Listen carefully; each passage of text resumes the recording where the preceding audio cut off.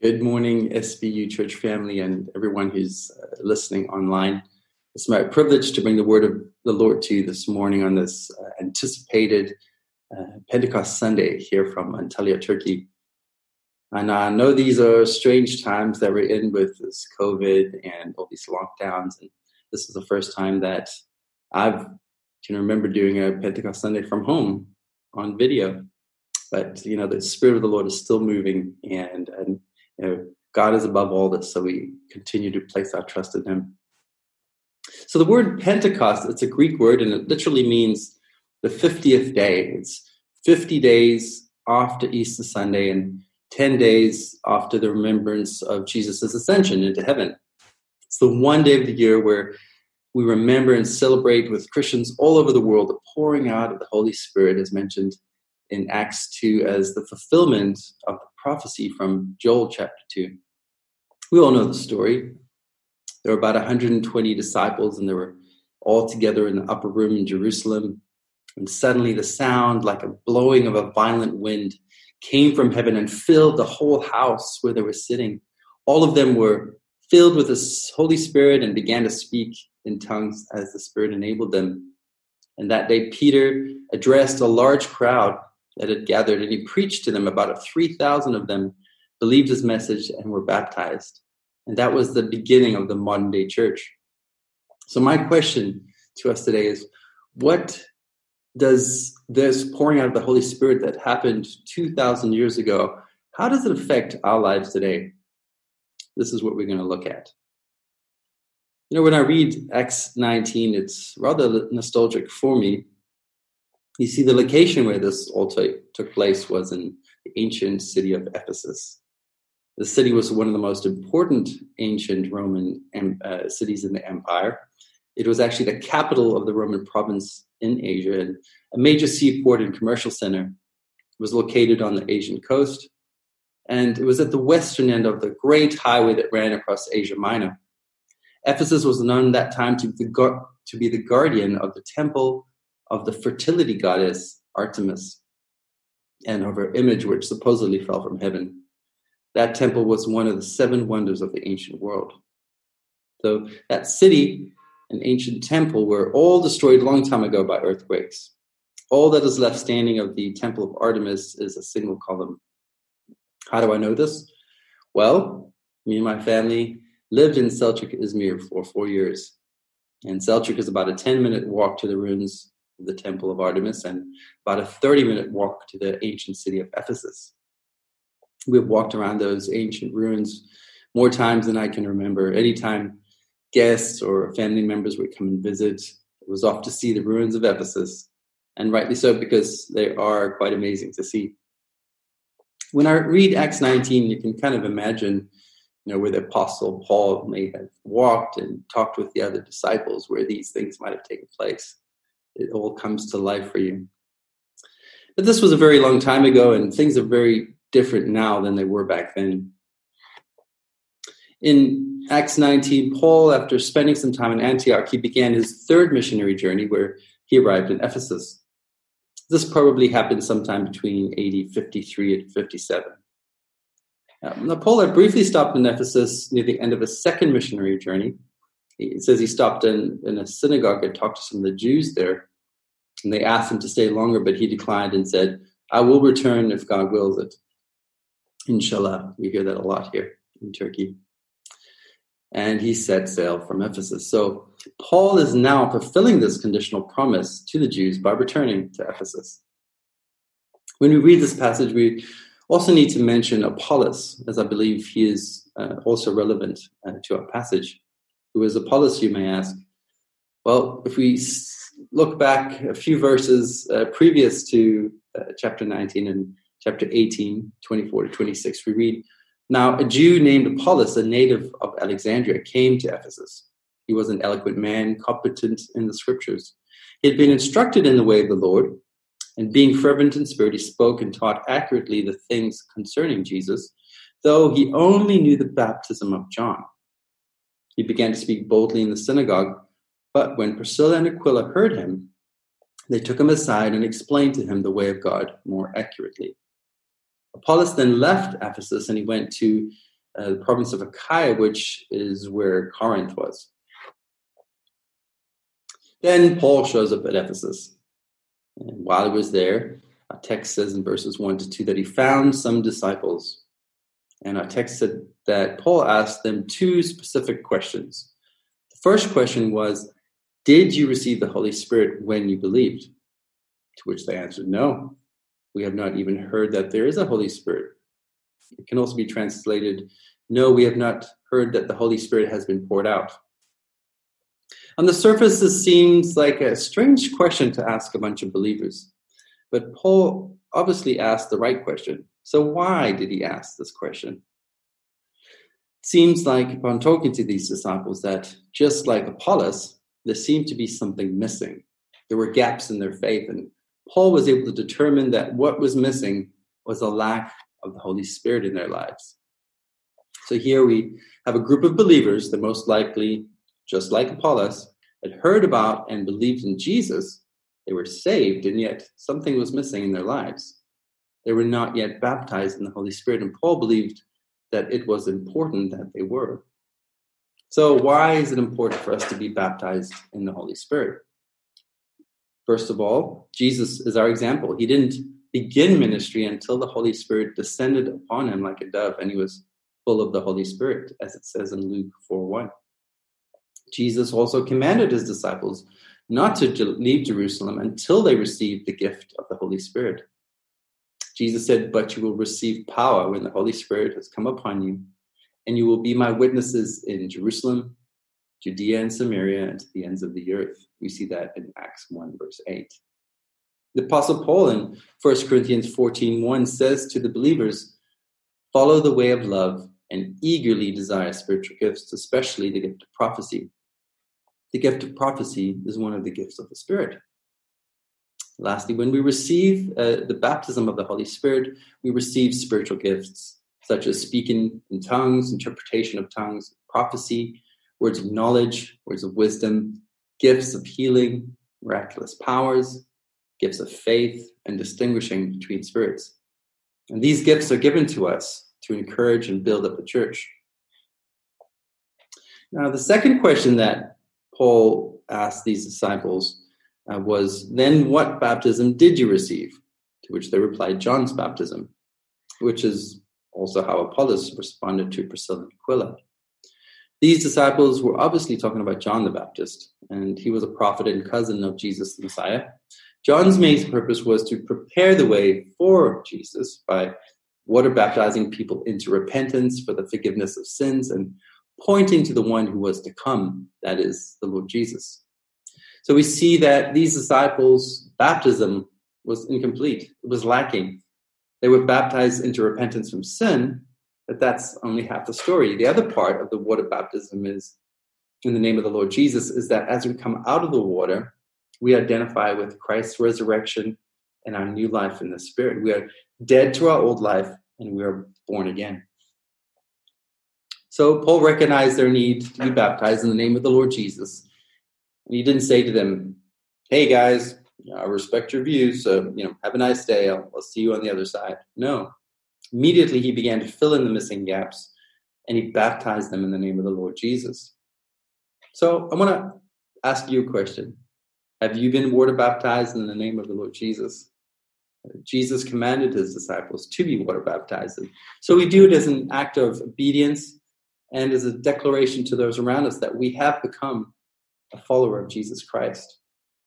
If you are a follower of Jesus and you haven't been water baptized, then I encourage you to speak to one of the pastoral staff here at SBUC, and we will arrange for you to be water baptized as soon as we're able. Now, Paul didn't stop there with the water baptism. As soon as, or shortly thereafter, it says he placed his hands on the disciples, and the Holy Spirit came upon them, and they spoke in tongues and prophesied. Now, I want to point something out here. When a person repents and believes in the Lord Jesus Christ, in his work of atonement on the cross and his resurrection, the scripture teaches that at this point, a person is saved and receives the indwelling of the Holy Spirit for regeneration. I believe the outworking of this regeneration is the fruit of the Spirit. mentioned in Galatians 5:22-23, which is love, joy, peace, patience, kindness, goodness, faithfulness, gentleness, and self-control. Now, it is possible for this person to live their Christian life and go to heaven. However, I don't believe that this is the ultimate Christian life that Jesus wants for us. There is more. I believe, as I see from Scripture, that the baptism of the Holy Spirit happens separate from salvation. Yeah. The baptism of the Holy Spirit is an empowering for service. There's one example that we see in Scripture that demonstrates the baptism of the Holy Spirit happening at the time of salvation, such as Peter at Cornelius' house in Acts 10:44-46. And there are multiple examples in Scripture which demonstrate the baptism of the Holy Spirit happening after salvation, such as in Acts 2, Philip in Samaria in Acts 8:12-17, and our text in Acts 19. I want to do a little demonstration because sometimes it helps to see a visual of what we're talking about in terms of this concept of the indwelling and being baptized. So just pretend that this glass is a person and the water in this jug is the Holy Spirit. So when we're saved, we receive the indwelling of the Holy Spirit. That's what a saved person looks like. They've received the Lord Jesus into their life. And now the separate act of the baptism of the Holy Spirit is the water or the Holy Spirit just keeps pouring in and pouring out. You see it overflowing the cup here. I believe that can give us an idea of what it means to be baptized in the Holy Spirit. The word filled with the Spirit also is a continuous, filled and continuing to be filled. So, how do we know that a person is baptized in the Holy Spirit? Is there any physical evidence? The Scripture teaches that there are three types of outward evidence that demonstrates that someone has been baptized in the Spirit. Number one, boldness to preach the word. We see that in Acts 1, Acts 2:14, and Acts 19, verse 8. Number two, speaking in tongues, Acts 2:4, Acts 10:46, and Acts 19, verse 6. A little note here about the Apostle Paul. When he was baptized in the Holy Spirit, Ananias had come and laid hands on him. It doesn't specifically mention that he spoke in tongues or prophesied. However, when we look at 1 Corinthians 14, verse 18, he says, I thank God that I speak in tongues more than all of you. And the third evidence, I would say, is prophecy, as we can see here in Acts 19, verse 6. I grew up in Durban, South Africa, and me and my family were part of a church family there. One particular Sunday evening, we were in a church service, and near the end of the worship time, my mother stood up and spoke out in a word of tongues. She explained afterwards that it was different than her usual tongue language. She had finished speaking, and she felt that God gave her an interpretation for this word of tongues, and she spoke that out too. It was an encouraging word for the church. However, after the service, there was a lady visiting from another African country, and she came up to my mom and asked her, can you speak my language? My mom then asked, well, what language do you speak? To which this lady told her, and my mom said that she didn't know that language at all. The lady was so surprised that she spoke this word of tongues in her language perfectly, and she also confirmed that my mom's interpretation was perfect. Isn't that encouraging? So sometimes when we speak in tongues, it's in a heavenly language that only the Spirit of God knows, and He prays through us. Other times, it's like in Acts 2, when we speak in tongues, that's another earthly language that we wouldn't normally know. There are some denominations, such as the Pentecostals, and they believe that a sign that a person is baptized in the Holy Spirit is that they begin to speak in tongues. And that was the case for me when I was younger, and for many others. I was only 8 years old when I received the baptism of the Holy Spirit, and I started to speak in tongues right away, only a few words. And, for me, it was a thing that grew over time, just like learning a new language. There are, however, many people that I know who have been baptized in the Holy Spirit and don't speak in tongues right away, or perhaps even at all. For many people, it takes time, sometimes days, months, even years. I've heard of a story where a man was baptized in the Spirit, and only 10 years later he started to speak in tongues. We have a Mennonite friend who we met in Seltrick. One day at church we were talking, and she said that she had been baptized in the Holy Spirit and had operated in many of the spiritual gifts, but yet had not spoken in tongues. She said that women in her denomination were not allowed to speak publicly, and so she didn't think that speaking in tongues was necessary. Well, we reminded her that, speaking in tongues was a beneficial spiritual gift where we not only encourage the church, but we also build ourselves up in our holy faith, it says in the Word. We reminded her that all she needed to do was ask God to give her the gift, and it was available to her. We left the meeting, and later on that day, we received a phone call from her, and she told us that when she got home, she went and prayed and asked God to give her the gift of speaking in tongues, and he did. She started to speak in tongues. And sometimes all it takes is childlike faith. On the other hand, you may hear extremes from people that, if you don't speak in tongues, you aren't saved and we won't go to heaven. I don't believe this to be true. This is the kind of talk that's very discouraging, and I believe it isn't biblical at all. So if you are a follower of Jesus and you have been water baptized, but not baptized in the Holy Spirit, then I recommend that you contact the church leadership and ask them to pray for you to receive the baptism of the Holy Spirit.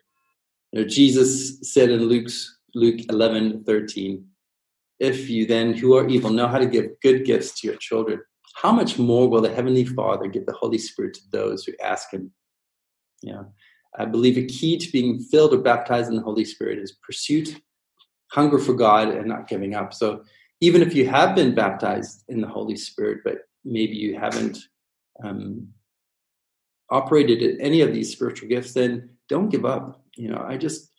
I encourage you to keep pursuing God, keep praying and asking God to give you the gifts of the Spirit. As Paul says, eagerly desire the spiritual gifts, especially prophecy. We come to the last section of this passage, and I believe it's talking about the evidence of the Holy Spirit. And we see it divided up into two sections: preaching of the word boldly and working of miracles. As we look at verse 8 to 10, we read that, Paul took his disciples to the synagogue where he spoke boldly for 3 months. Some of them refused to believe, and they publicly maligned the way. So Paul left, and he took the disciples with him. And it says that he had daily discussions in the lecture hall of Tyrannus. This went on for 2 years, so much so that it says that all the Jews and Greeks that lived in the province of Asia heard the word of the Lord. Isn't that amazing? This is a great example that when we're baptized in the Holy Spirit, we receive power to boldly preach the word of God effectively. Then looking ahead to verses 11 and 12, I'm always fascinated when I read these verses because, not only does God do miracles through Paul, but it says that he did extraordinary miracles through Paul. So much so that even Paul's handkerchiefs and aprons that had touched him were taken to the sick and they were made well, and demons left them. Can you imagine?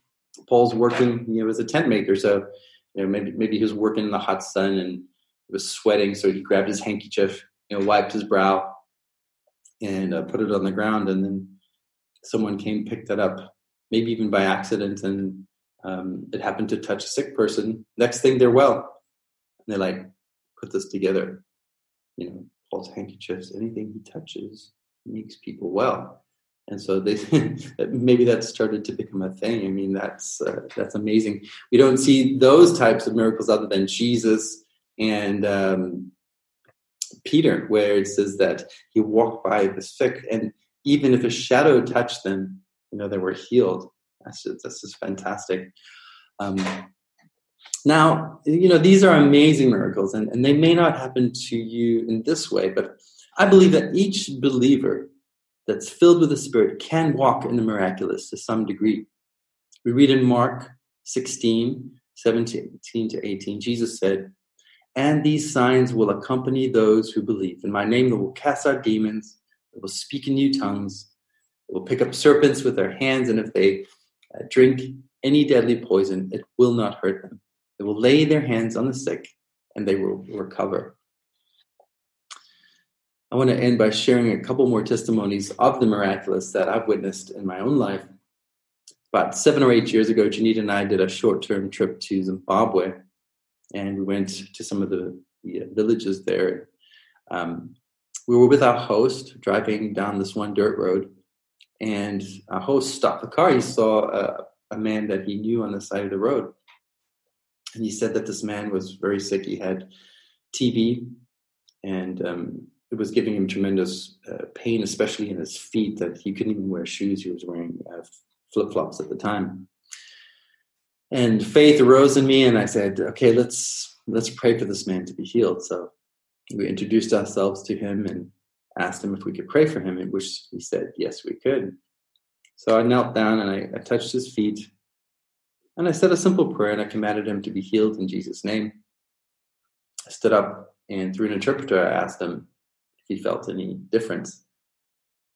And his whole demeanor changed right away. His face lit up, and through the translator, he said, the pain is gone in my feet. And our translator, he is such an evangelist, and right away he started to tell him about the goodness of Jesus and the gospel message. And right there, this man accepted Jesus as his Lord and Savior.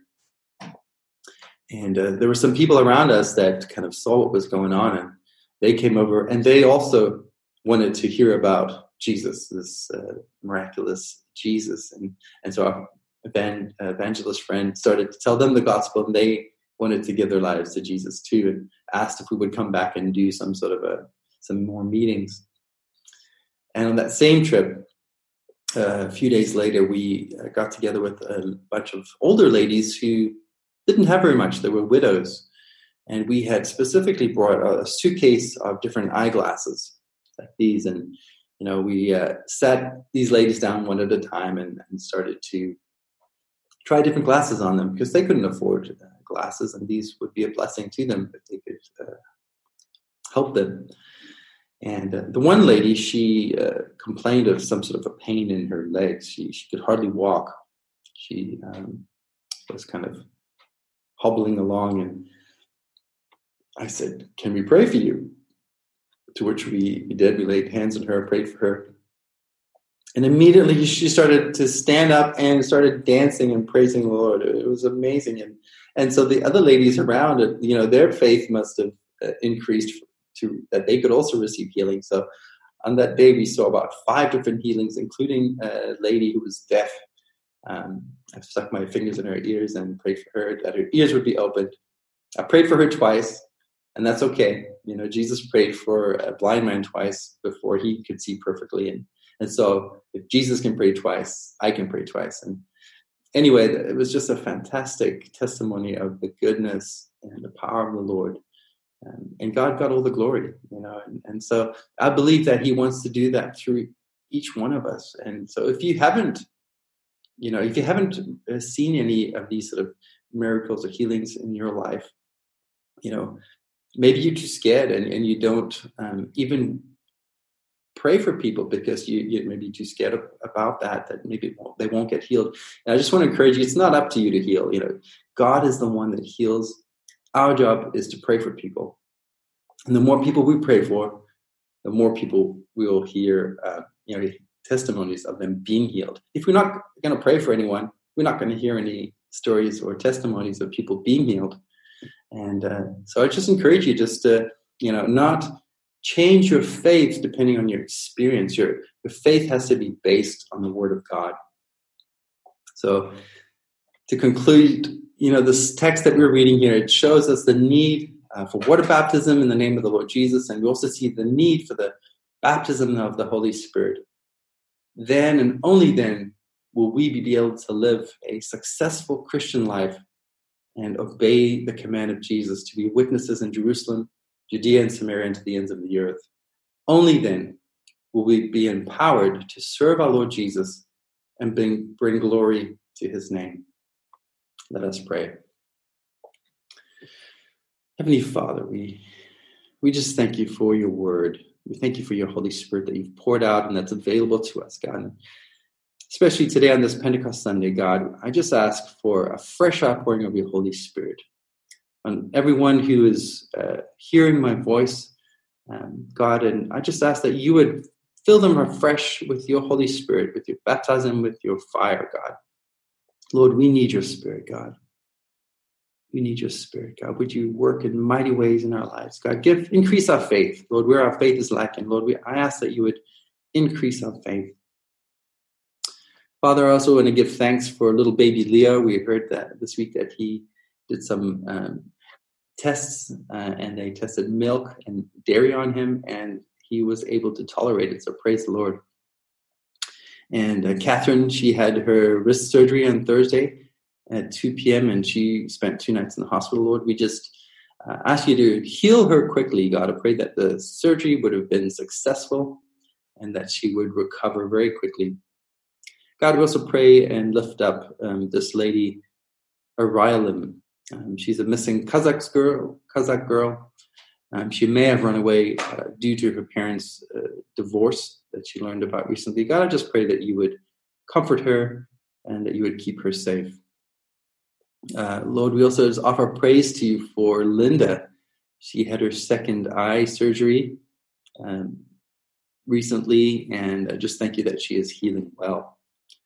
God, we also pray for all our friends in this country and around the world, Muslims who have been seeking you during this month of fasting of Ramadan. And God, I ask that you would reveal yourself to them, God. You would reveal who Jesus truly is to these people, these deeper people who are seeking you and wanting to know the truth.